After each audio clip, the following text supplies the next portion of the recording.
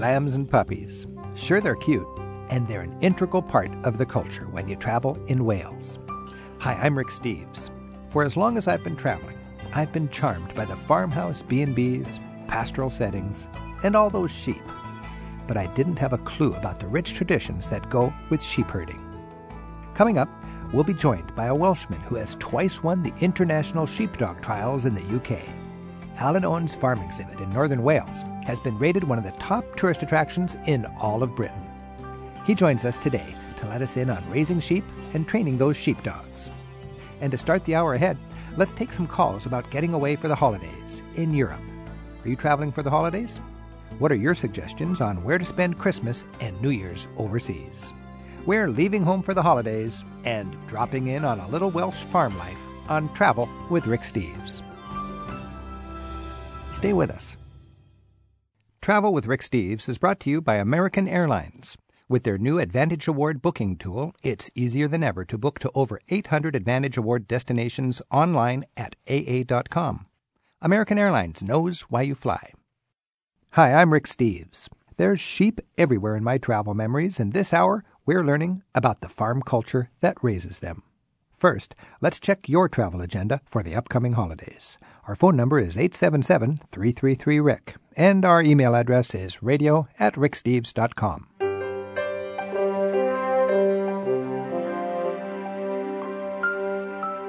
All right, we got Dale online in Irvine, California. Dale, hi.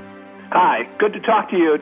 I'm heading off to London in the UK just after Christmas, and I'm wondering, are there any particular things in London you would recommend for me to see and do? And secondarily, I hope to spend 9 or 10 days traveling, at least train trips from London to smaller towns. And I'm wondering, considering the winter, what would be the recommended sites at this time of the year? Oh, I was just in Europe for the last 2 Christmases, and Europe, what's fun is to find out every culture celebrates Christmas differently in Europe. And remember, the holiday season stretches in Europe from late November all the way to Epiphany, which is January 6th. That's the 12th day of Christmas when the wise men finally got the gifts to Jesus. When you're traveling in Britain, I would remind you that they just go all out to decorate the shops and have their hot mulled wine in the squares and special Christmas markets, like in Germany. When I was there was snow brought into Trafalgar Square. Of course, you won't have snow in London, but if they are filling Trafalgar Square with snow, it's so much fun because they bring all the kids out, and there's the town crier wishing everybody a Merry Christmas and handing out mince pies. There's some tradition where they have to, I think, have a mince pie every day of the season. One big thing when you're traveling in Britain is temperature-wise, it's not that cold, but it's kind of windy and drizzly and kind of bleak weather, and you really want to dress properly. Now, from London, you want to head for a side trip, and you said you got 8 or 10 days, is that right? Yes. Boy, 8 or 10 days in the winter. The countryside is so bleak in the winter, and the cities are so charming. I would stick more to towns rather than tooling around the countryside. London is the most expensive city in a lot of ways, I think, in Europe from an accommodations point of view, and the public transportation is quite expensive. So side tripping out from London and back every day just means you're spending more on the trains and you're spending more on your accommodations. I would be sure to sleep in the smaller towns where you'll get the same comfort for half the price. I'm just a big fan of Bath. That's 2 hours west of London. Bath to me is a beautiful place from a sort of a Victorian, charming, old England sort of ambience. And Dale, I think that would be a good target. I like the Bath idea. I'm wondering where else besides Bath. Bath was on my target, but York, for instance? Well, Bath and York are the 2 best cities outside of London. I just did a TV show last summer, and we called it England's Easy Urban Delights, Bath and York. Both of those places are very easy to get to. Both of those places have this sort of they celebrate the kind of ye old traditions, and I don't think you can go wrong with either of those. Also remember that you can fly open jaws, and you could do a trip that's London, York, and Edinburgh. It's about 5 hours on the train from London to Edinburgh. Fly into London, do London, go up to York for a couple of days, and finish with Christmas in Edinburgh and fly home directly from there. Okay. Yeah, good luck with your travels. That sounds like some great ideas. I appreciate that. All right, enjoy your holiday travels. Bye now. Bye-bye. And Pete is on the line in Huntersville, North Carolina. Hi, Pete. Hi, Rick. As with the previous caller, I'll be traveling to Europe for the holidays, and actually be starting the week before Christmas. I'll be traveling through Paris, Bruges, Brussels, and Amsterdam. flying open jaw and flying into Paris and out of Amsterdam. What are the good sites and events to check out that I otherwise would not be able to experience at other times of the year? Boy, I was just in Amsterdam last Christmas, and it was the year after I filmed my TV special for public television on European Christmases, and frankly, I was glad I didn't try to film Amsterdam Christmas because there's not much there for Christmas. I love Amsterdam, and it was snowing gently, and all that was very nice, but don't go to, from my experience, there was almost nothing in Amsterdam for Christmas. Paris, on the other hand, Paris was a delight on Christmas. They've got skating halfway up the Eiffel Tower.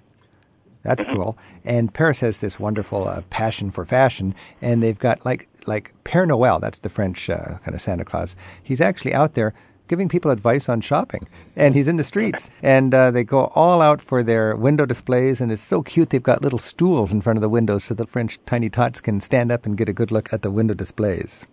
That's great. Yeah, and actually I will be in Paris the week before Christmas and in Bruges during Christmas, spending the rest of the time getting through Brussels and ending up in Amsterdam for the New Year. So Amsterdam and the New Year, now that's going to be a party. That's what I thought. When you're in Paris, there's a publication called the Periscope. It just costs less than $1 to buy, and it's your periodical entertainment guide, and that'll tell you what's happening. There's even a little English section there, but there's certainly going to be a lot of visitor-friendly ways for you to, connect with the seasonal celebrations in Paris. Sorry I don't have specifics for Bruges and Brussels. I haven't been there for the holidays, but, they've got websites, and, all of Europe is trying to promote tourism in the winter. They've got plenty of tourism in the summer, and they're all billing themselves as great destinations for the holidays. Find out what they've got to offer, do that groundwork ahead of time, and I think you'll maximize the opportunity there. Wonderful. Thanks for the tips. Good luck, Pete. Thank you. Thanks for your call. Chuck in Florida. Chuck, are you there? Yes, I am, Rick. I'm from Weeki Wachee, Florida. Weeki Wachee, is that a town? Well, Weeki Wachee is where the City of Mermaids is. It's about 50 miles north of Tampa. Someday I'm going to have to travel around our own beautiful country. Well, it's just mermaids. In fact, I'm a school teacher, and some of the mermaids are just sitting in my classroom. Oh, that's great. Yes. Have you been to Europe during Christmas? Yes, sir. In fact, on your graffiti wall, many times people have emailed me about, we want to hear more about Nuremberg, we want to hear more about Vienna. How did you like Nuremberg during Christmas and Vienna? Rick, it's fantastic. Yeah, wow. I love the open-air market in Nuremberg with all those stalls and the smell. I wish we could have smell-o-vision. Oh. So we could smell the wine, the sausages. Oh.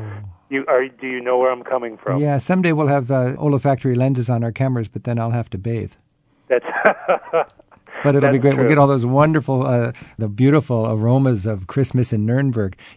That Christmas market in Nuremberg must be one of the classiest markets in Europe, and they're very careful to keep it classy. Did you know that? There's no real noisy neon or kitschy stuff there. It's handmade, local products.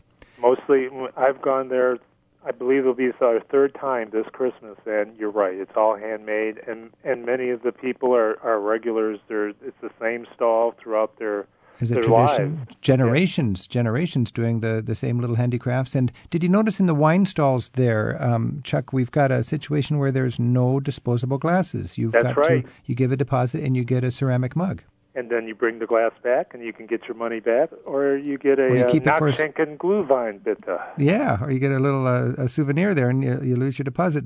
That's so typically European. It's a wonderful way that they're able to maintain their heritage, celebrate it in a classy way, and we sure enjoyed that in our travels. Nuremberg is a great place for that. They've got all the carolers going from courtyard to courtyard, and of course you got the great Christmas market. And as you'll see, folks that watch our Christmas special on PBS, you've got this Christkind. And right. To me, this is so fascinating. Of course, there's the Protestant and the Catholic approach to Christmas over the centuries, and Martin Luther, he didn't want the focus on St. Nicholas for the gift giving for the children, so he said, let's have the Christ child give the gifts. So the Christkind would give the gifts, but the little kids had a hard time conceptualizing the baby Jesus giving gifts, so it sort of morphed into an angel, and the angel's a young girl. So you have this teenage angelic queen of Christmas called the Christ child or Christkind that is sort of rock star status in Nuremberg. She's crowned the Christkind, and she reigns for 2 years, and she goes waving her wand and to all the children's gatherings, and the kids are just enamored by her. We saw her at one little gathering, and she said, if you're very, very gentle, you can touch my wings. And all the kids just gently mobbed her. And it was just the most beautiful look at Christmas. And it was a look at Christmas that in all my years I had never even imagined. So that's a great thing about traveling during the holidays. And one other thing, in Vienna, at New Year's Eve time, they have a stage set up with rock groups and country and that type of thing. And Vienna's fantastic at New Year's Eve. So you were there and I would think Vienna would be bitterly cold on New Year's Eve, but everybody was out for outdoor musical performances? That's correct. How did that work? They have stages set up in different plazas in the old city in Vienna. Huh. These are live bands, and of course they have the stalls where you can buy sausages and glühwein and that type of thing. A lot of people out? Oh, it's mostly Italians. In fact, the Viennese, they say they go back home and watch on TV the orchestra at the opera for the New Year's Eve ball. Wow, and, New Year's in Vienna. There's a concept. Yes. You know, you mentioned our graffiti wall at ricksteves.com. There is this wonderful community of travelers that are sharing information.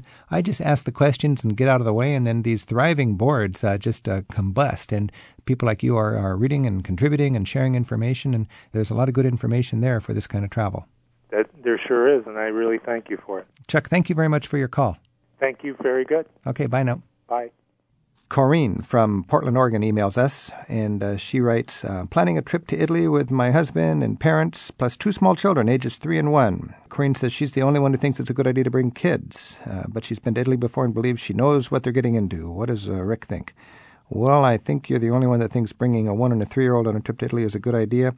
Maybe you better give that some more thought. I think I always say if you got a 1-year and a 3-year-old and you're planning on going to Europe and you wonder where to take them, I'd take them to Grandma and Grandpa's on the way to the airport.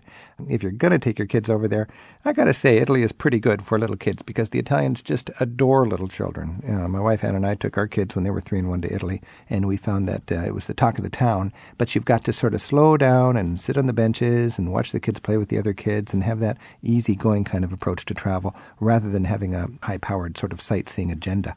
Corinne, if you can throw out your museum agenda and if you can just enjoy il dolce far niente, the sweetness of doing nothing, I think you'll be fine with kids in Italy. Remember, what I found was forget packing light. Anything that you think you need in the way of gear, bring it and have a big car to carry it all. A travel crib, heavy-duty stroller, all the munchies and the comfortable food that the kids want. We had no problem with that as long as we had a car pickup at the airport and then a family of 4. We managed just fine in Europe. It's more interesting than changing diapers at home, I'll tell you that. Bob in Bowling Green, Ohio has traveled, and he sends us this report by email. Traveling along the Rhine to Luxembourg, we struck up a conversation with a lady in our railway car. She told us about her city of Trier. We always try to keep 1 or 2 days open for unexpected journeys, so we did get off the train at Trier, spent 2 great days there. We love Trier. It has the best apple strudel of any place we went. Good tip from Bob in Bowling Green. Leave a few days of slack in your itinerary so you can respond to that kind of positive serendipity.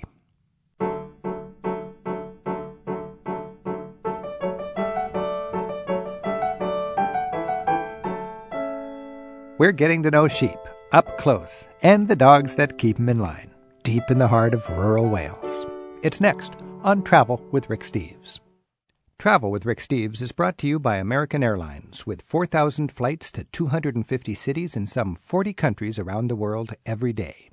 It's easy to book your next flight at aa.com. American Airlines knows why you fly.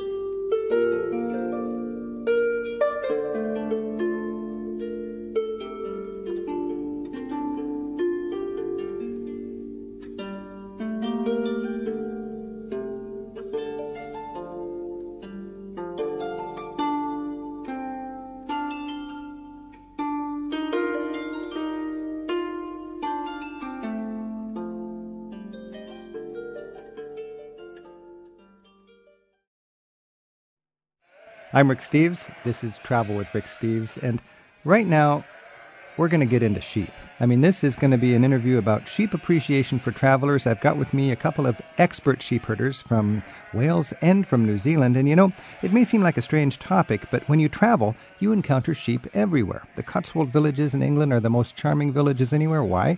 Because of all the wealth brought to them by their sheep and the wool in generations past. And you travel in the Lakes District, and one of the top things to do is go to a sheep center where you get to see 18 different breeds of sheep. If you've got any luck, you'll be at the B&B, and they'll be shearing sheep tonight, and you can actually get in there and help them out. Traveling in Turkey, you meet nomadic Kurds, and their whole world is sheep and goats. In Ireland, of course, one of the most beautiful photo ops is when the sheep are clogging the roads and you jump out and take a photograph. Sheep outnumber the people in New Zealand these days 12-1. There's a whole genre of jokes down in New Zealand for sheep. In Scotland, a friend told me they clear the road by hollering mint sauce. There's so much going on for sheep in your travels, and frankly, I can't even tell the difference between a sheep and a goat when I'm on the road, so I want to learn about sheep. And I got with me Aled Owen is on the phone from Wales. Aled is a sheep herder who runs a company called Euphoria that shows the sheep culture and the sheepdog culture for travelers with shows every day. Aled, thanks for joining us. Well, thank you for inviting me. Aled, I read on your website that you won the supreme title in the competition in 1999 with a sheepdog named Ron. Is that right? And then the next year, a different sheepdog, Bob. That's it, yes. I've been very fortunate to have two really good dogs. Roy won the Supreme in 99 and Bob in 2000, and that's my claim to fame, actually. Having two dogs winning the Supreme Championship, which is the ultimate trial here in the United Kingdom. Apparently, you have a great uncle who won the same competition 100 years ago. Yes, actually, William Jones was his name, and he was the first sheepdog handler from Wales that travelled over the border, although England isn't very far, but he was apparently the first Welshman that competed in different parts of England. So this is probably not unusual to have sheep herding and sheep farming in the family for generation after generation in the north of Wales? No, it's quite common. I was up in the north of England in the Lakes District. It was the same thing. Every other B&B farm in the countryside has been many generations, father to son, with sheep being their primary business. That's it, yes. Yeah. Unfortunately, things are changing a little bit these last few years. Sheep farming isn't that profitable anymore, unfortunately. Yeah. My friend up in Keswick area in the Windermere Lakes District, we helped him shear a sheep, and he bundled up the pelt and he threw it at me, and it was like the whole overcoat of the sheep. And I held that and he said, "What do you think that's worth?" And I forget exactly, but it was like just a couple of pounds. What would an entire pelt sell for these days? Well, it depends what type of sheep it is. Of course, the mountain sheep that we've got here in this part of North Wales, they're very, very hardy. And for a hardy sheep, you need coarse wool. Of course, that type of wool isn't the best quality. We'd be getting around, I suppose, about 50 pence for a whole fleece. And if you want to pay a sheep shearer to shear that sheep, that would cost over 50 pence. So there's no profit at all in it. So you actually lose money by shearing a sheep given the value of raw, rough wool on the market these days. That's it, yes. So that, given today's exchange rate, that's about $1 for an entire pelt. Exactly, yes. Wow. I've also, to round things out, I've got with me Simon Griffith. And Simon, I know him because he makes the best travel shows on TV. He's my producer, and I've worked with him for 6 or 7 years now. Yeah. But Simon goes back to the New Zealand days in his life when he was a sheep herder. Well, yeah, it's hard not to have some interaction with sheep when you're growing up in New Zealand. My dad was a veterinary surgeon, and my brother-in-law was a sheep farmer, so I kind of grew up spending a lot of time on sheep farms. So you'd help out? There's a boy around and he'd help out? Yeah, you're telling me. He'd have dogs as well, but then I was kind of like an addition to his dogs, and had to run up the hills and so it's kind of all hands on deck. All hands on deck, yeah. I heard in 1982 there was 72 million sheep in New Zealand, and today it's down to 43 million, but that still outnumbers New Zealanders more than 10-1. Yeah, there's definitely been a change. Even I've noticed it now. The last time I went back, certain hills that used to, when you arrive, they're just these green hills with these little white dots on them. And now, because of economics and differences, they have cattle on them now. There's been a trend now. There's still plenty of sheep to go around.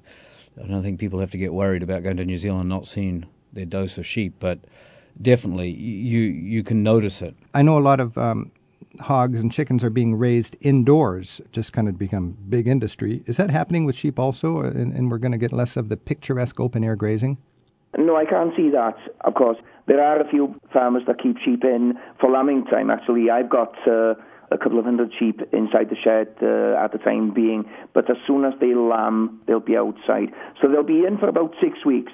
We scanned them just at the beginning of the year, found the twins, the ones that were carrying twins, the ones that have singles, and the singles are outside and the twins are inside, but they're out as soon as the lambs are, say, 48 hours old.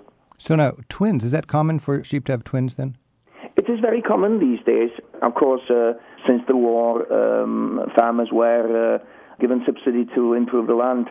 And the better the land, the higher fertility rate. So, there are more and more twins nearly every year. So wait a second, better land, higher fertility. How does that work?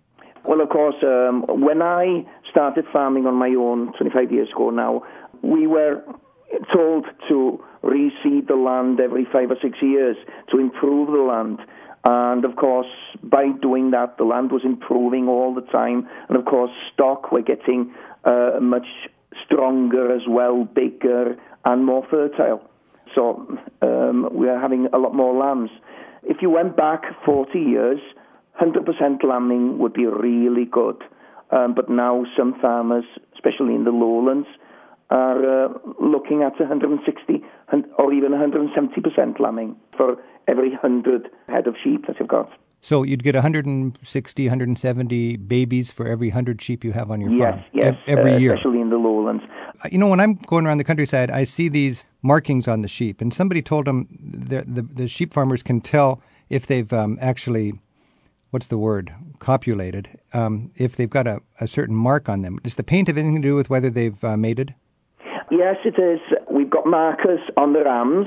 Usually we start with a very light, maybe a light green mark. And of course, if he mates a sheep, then there'll be a light green mark there. And then, of course, after, say, 16 or 17 days, we'll change that crayon. We'll put a different colour, say a blue colour. And then we'll turn the ram back, and there might be 2 or 3 sheep that might be with that coloured. So later on, we'll go through the sheep, we'll see the ones with the light green, we'll know exactly when those sheep will be having lambs. It'll be in the first cycle, so in the first 3 weeks. Do you think that just automatically translates into a pregnancy, or is that like you can't draw any conclusions there because of the luck of nature? Yes, what we're looking for, especially if you have sheep that are inside, you don't want them in too long. So the ones with the green mark, as I say, if they're starting lambing on the 1st of March, for instance, then the ones with the green mark, they'll be finished within those first 16 days. So the girls with marks, you take them inside? Yes, all the sheep that are carrying twins. Okay. But you'll know exactly that the ones with a green mark on their backs, that those will have their lambs in the first couple of weeks. Just from a sightseeing point of view for us tourists, where does the paint on the ram go? It's on the brisket. It's like a strap that we've got, and that hooks over the shoulder, and so that's on the brisket itself. So that's on his chest? Yes. And then if you see the paint on the back of a sheep, yes. You know that sheep's going to be going in pretty soon. Yes, that sheep will be hopefully having some lambs. You always hear people joke about how dumb the sheep are. I mean, if you're driving around Ireland or Wales, you can't get down the road because the sheep just look at you when you got your car coming right at them. Yeah. Are they as dumb as they act, basically? Some people think they are dumb, but personally, I don't think that they're quite that dumb. They can actually know the difference between vehicles. There's a friend of mine that has some land not far from me here, and he comes up maybe every 3 days. And the sheep know that he's coming when he's about a quarter of a mile away. They can recognize the sound of his vehicle. Wow. And that's really incredible. I'm talking with Aled Owen from the north of Wales. He runs a company called Euphoria, which shares the sheep culture with travelers. And I'm also talking with my friend Simon Griffith, who grew up in New Zealand working on a sheep farm. Aled, we've got a caller on the line from Bainbridge Island in Washington who's got some thoughts on sheep and her travels. Wendy, thanks for your call. Oh, thank you for having me on. Yeah. What was your sheep experience in your travels? Oh, it was in 2004. We went to the Cotswolds as part of our trip to England, and, we visited London. But one of the things that I noticed on the roads as we drove around the back roads of the Cotswolds was that you could, see sheep pretty much everywhere you looked. And every time I'd come to a market town, I would assume that I would find a yarn shop. But I was naive and didn't know that most of the sheep in that area were used for making rugs. One of the things I looked forward to was maybe getting to see some lambing, and we were very fortunate to happen to be in the area of Blenheim Castle and looked through one of the local magazines that has places to stay near specific areas like Blenheim, and happened upon this particular listing for a Spring Hill Farm, which is in Whitney, just outside of Blenheim. And it happened to mention that it was a working farm, but it didn't say anything more about it. But I thought, well, it's close to where we're going to be. Let's go there. So we were so delighted to find that when we arrived there, that the woman was very hospitable, but she also had to go out and do her chores. And it turned out that they were at the absolute peak of their lambing season. And so we followed her back to the barns and were able to bottle feed bummer lambs and watch all of these moms in their pens with their markings on their back that identified the moms to the lambs. And then there was this big pen where all these other ewes were about to give birth, and I just got the giggles because I was so excited because I'd finally gotten to see what I thought I would see. So this was just a bonus from your bed and breakfast experience in small-town Britain. Simon, what season is lambing season? Is it a certain time of the year? Yeah, you usually time it so that the springtime growth on the grass, so that they arrive just when the mothers can eat good grass and produce a lot of milk, and that's where you get the best spring lamb, of course, to a little while later. But that's spring. That's going in the whole row cycling pig sort of direction. Aled, is that true in Wales also, that you'd probably be lambing mostly in the spring? Yes, it is. Yes. Now, spring in New Zealand would be a different time of year, right? So you're talking what month? Exact opposite. Down there, it would be like September. September, and in Wales, it would be April, May, March. March and April. So if you're really interested in having this farm experience and seeing the lambing in action, and basically that's the season when 100 sheep are having 160 lambs, if that's a good ratio, right, Aled? Yes. That would be a good time to travel, is March or April or something like that in Britain. Yes, it would be. And where would I go if I wanted to, the wool for hand knitting? Is there a particular area of England or Wales where I would go where I would find that kind of wool? Well, you can find it all over the country. The type of sheep that we keep in North Wales, the hill breeds, those, and of course up in Scotland as well, and the north of England. Those are the hill breeds. The best wool comes from the lowland breeds, or the down sheep, the Oxford Down, and a few others. The Ryland sheep. It's very, very good quality, very fine quality wool, and that's, of course, is the best type of wool for weaving and so on. Wendy, thank you so much for your call. I appreciate your having me on. And Wendy, in your future travels, when you're traveling, you can look for these sheep shows, and they actually show off the different breeds. Aled, do you show off different breeds in your sheep show? Yes, we do. We've got 13 different breeds of sheep. 13 different, and each would have a different sort of characteristic of their wool. Yes. All right. Okay, thanks again, Wendy, for your call. Thank you. Bye-bye.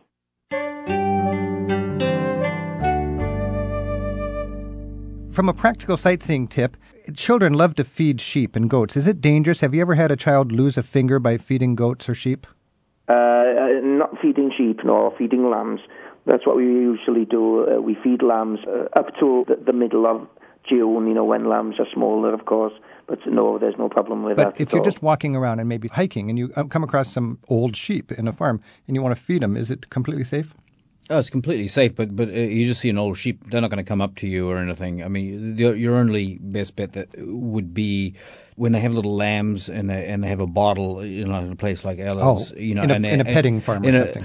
Or at a farm like his. I mean, do you do that, Ella? Do you have bottle-fed lambs? Yes. Yeah, For the first 2 months of the season, we'll have pet lambs there. Oh, yeah. Maybe half a dozen or a few more, depending on how unlucky we've been with lambing ourselves. But yeah, there'll be pet lambs there for the first couple of months. But from a parent's point of view, if you're out hiking, you see sheep, they're not going to bite your kids. No, sheep will usually walk away from you. They'll go away. They're real scaredy cats. And what about electric fences? Are there still electric fences in use? There are, but not on our farm. Some farmers use the mobile ones, that they move every couple of days. Does a human being need to be worried about an electric fence? Well, I hate them. I don't like them at all myself personally. But my advice would be to avoid those. Yeah, because nowadays they pack a punch. Really? How do you test it? You get a long piece of grass, and then what happens? And then you won't feel anything. And then as you slide the piece of grass toward the electric fence, you'll start to feel the pulse. So you can slowly build the electric shock power by sliding the grass toward you. Yep. Wow. My dad always told me if you touched it on the inside of your hands, the impulse would make your fist grab it. So you could test it by hitting it on the back of your hands when there's no way to grab it. That's a good suggestion, but they're not. Electric fences aren't that powerful, but the other suggestion is don't pee on them. Don't pee on them. Why not? Yeah. Best thing to do is to get somebody else to test it. Aled, right now, you're doing sheep as a business, but as you said, it's tough to make money with wool. Are you having to supplement your income by opening up to tourists and putting on your demonstration and your cultural show? Yes, that's the whole idea. Of course, 10 years ago, we had 550 head of sheep and 90 head of cattle. And of course, BAC broke out, the mad cow disease broke out 10 years ago. And the cattle went downhill. Well, actually, we were only getting around 50% of what we were before BAC broke out. And, of course, in the late 90s, lambs started to go downhill as well. And, of course, in 2001, foot-to-mouth broke out in this country, so that was devastating.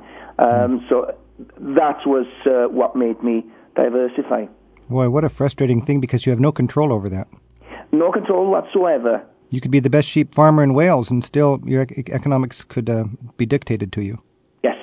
Wow. Well, I hope that sheep farming doesn't just survive as a tourist attraction. Do you think that the sheep culture and the farms and the sheep dogs and so on will survive? I hope they will. Of course, people have to eat. And these hills that we've got here in the United Kingdom, this part of Wales, and of course the north of England, you can't do much with this type of land other than keep sheep and a few cattle. We can't grow any corn or anything like that. So it's marginal land. On the tops here. So, and of course, you've got to have farmers to keep the country looking as well as it does. So hopefully there will be something for the future generations. Wow. Well, I can attest to how the sheep add to the ambience of Wales, that's for sure. Yes.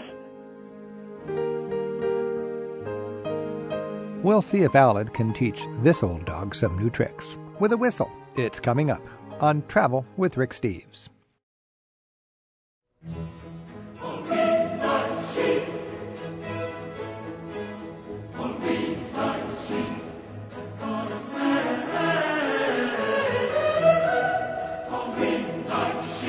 I'm Rick Steves, and I'm joined today by Simon Griffith, who has raised Helping with the Family Flocks in New Zealand.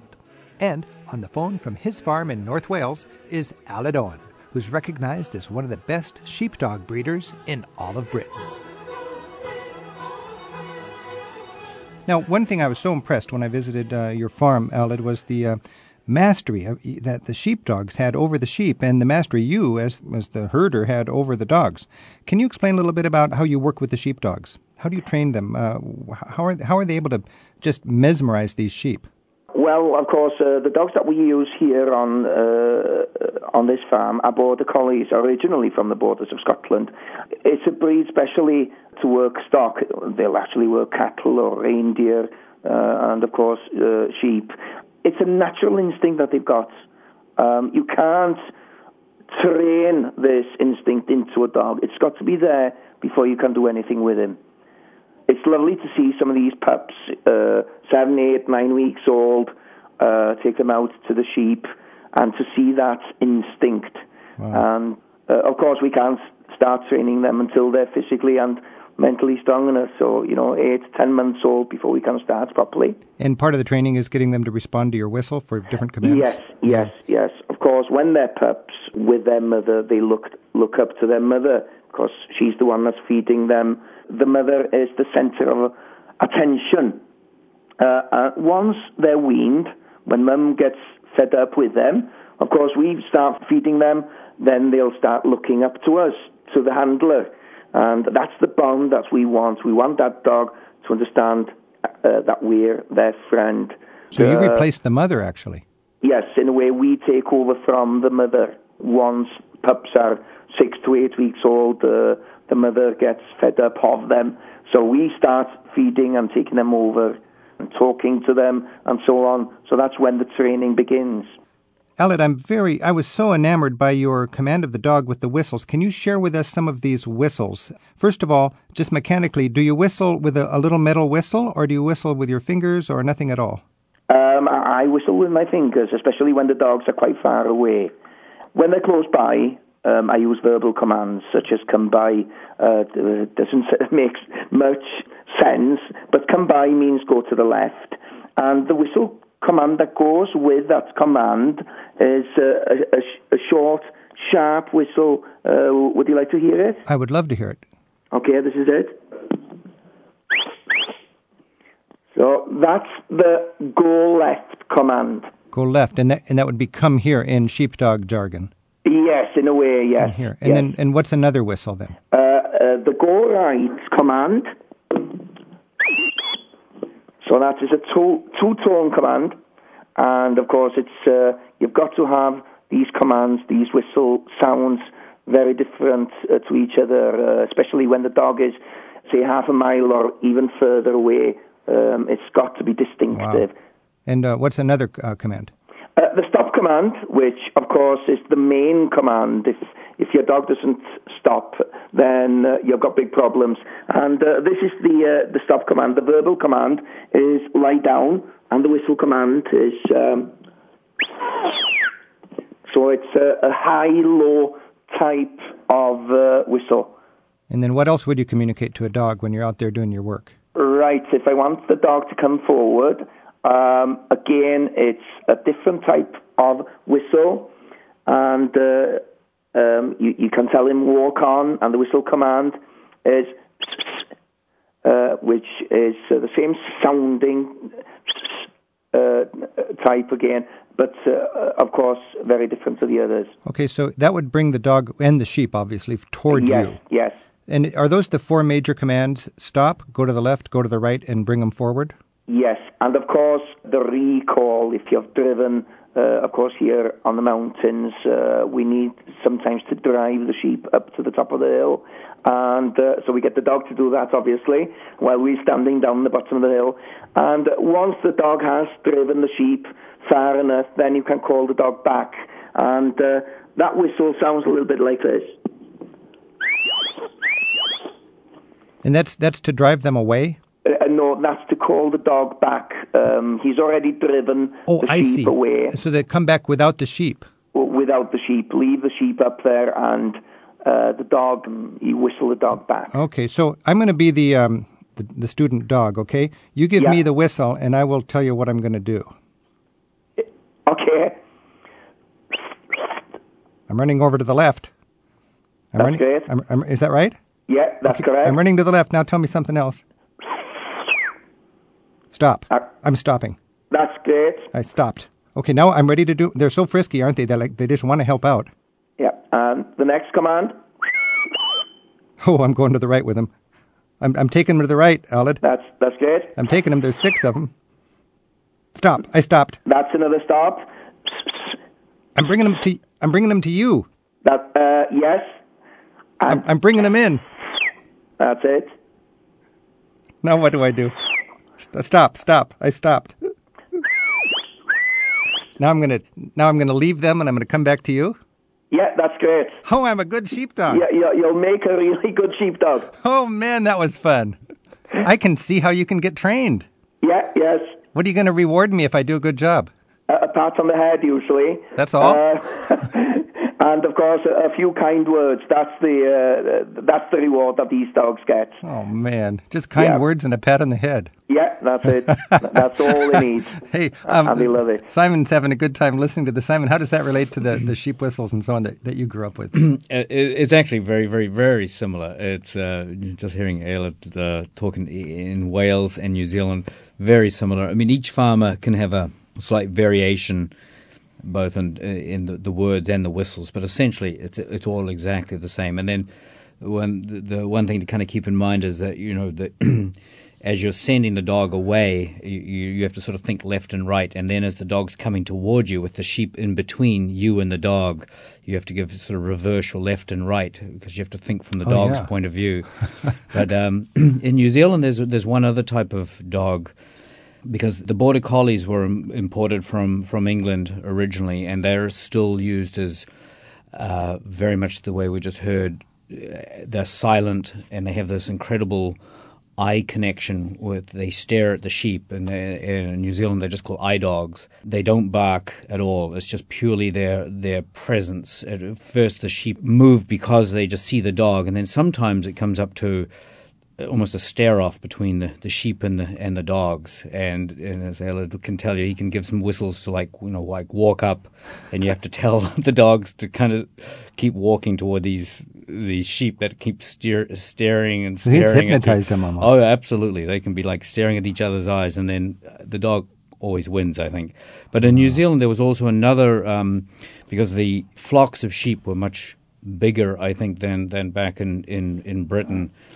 They developed another breed called a Huntaway, which also just works sheep, and they do actually bark, but they muster sheep with their voice more than barking. Because I don't think barking is a very classy way to sheep. Well, when you've got like maybe thousands of sheep and you're working and they're way over the hill completely, the dog, you can't see the dog. You have to just trust the dog, and you're telling the dog just to go to the right, and keep going to the right.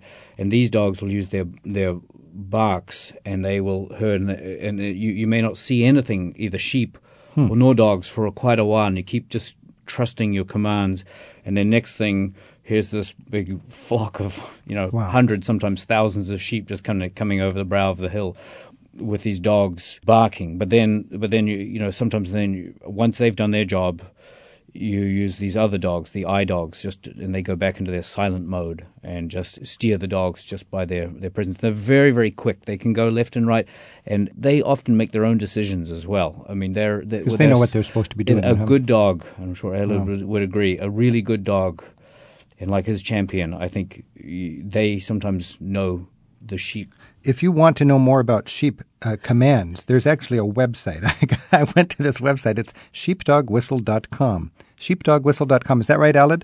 Yes, it is. Yeah, yes. And you can practice your sheep commands there. I want to talk very quickly to help tourists know what they're looking at. First of all, when you're traveling, Ailid, how do you tell the difference between a male and a female sheep when you're just driving around? Is there any way easy? Well, the breed of sheep here in North Wales are Welsh Mountain sheep. The males have horns. The females don't. Okay. So that's the pretty difference. Basic. That's the easy way to tell them apart here in North Wales. That's in North Wales, but it's not. Yes. It doesn't always apply everywhere. Most sheep these days, they haven't got horns at all, like the Suffolks, which is a very, very popular sheep over here, and of course in America as well. You don't see any Suffolks with horns. But if you see a sheep with a horn, you know it's a guy. Yes, you've got to maybe turn him over. Have a look. Now, this seems so rudimentary, but tell me, what's the difference between a sheep and a goat? Oh my gosh, that's a difficult one.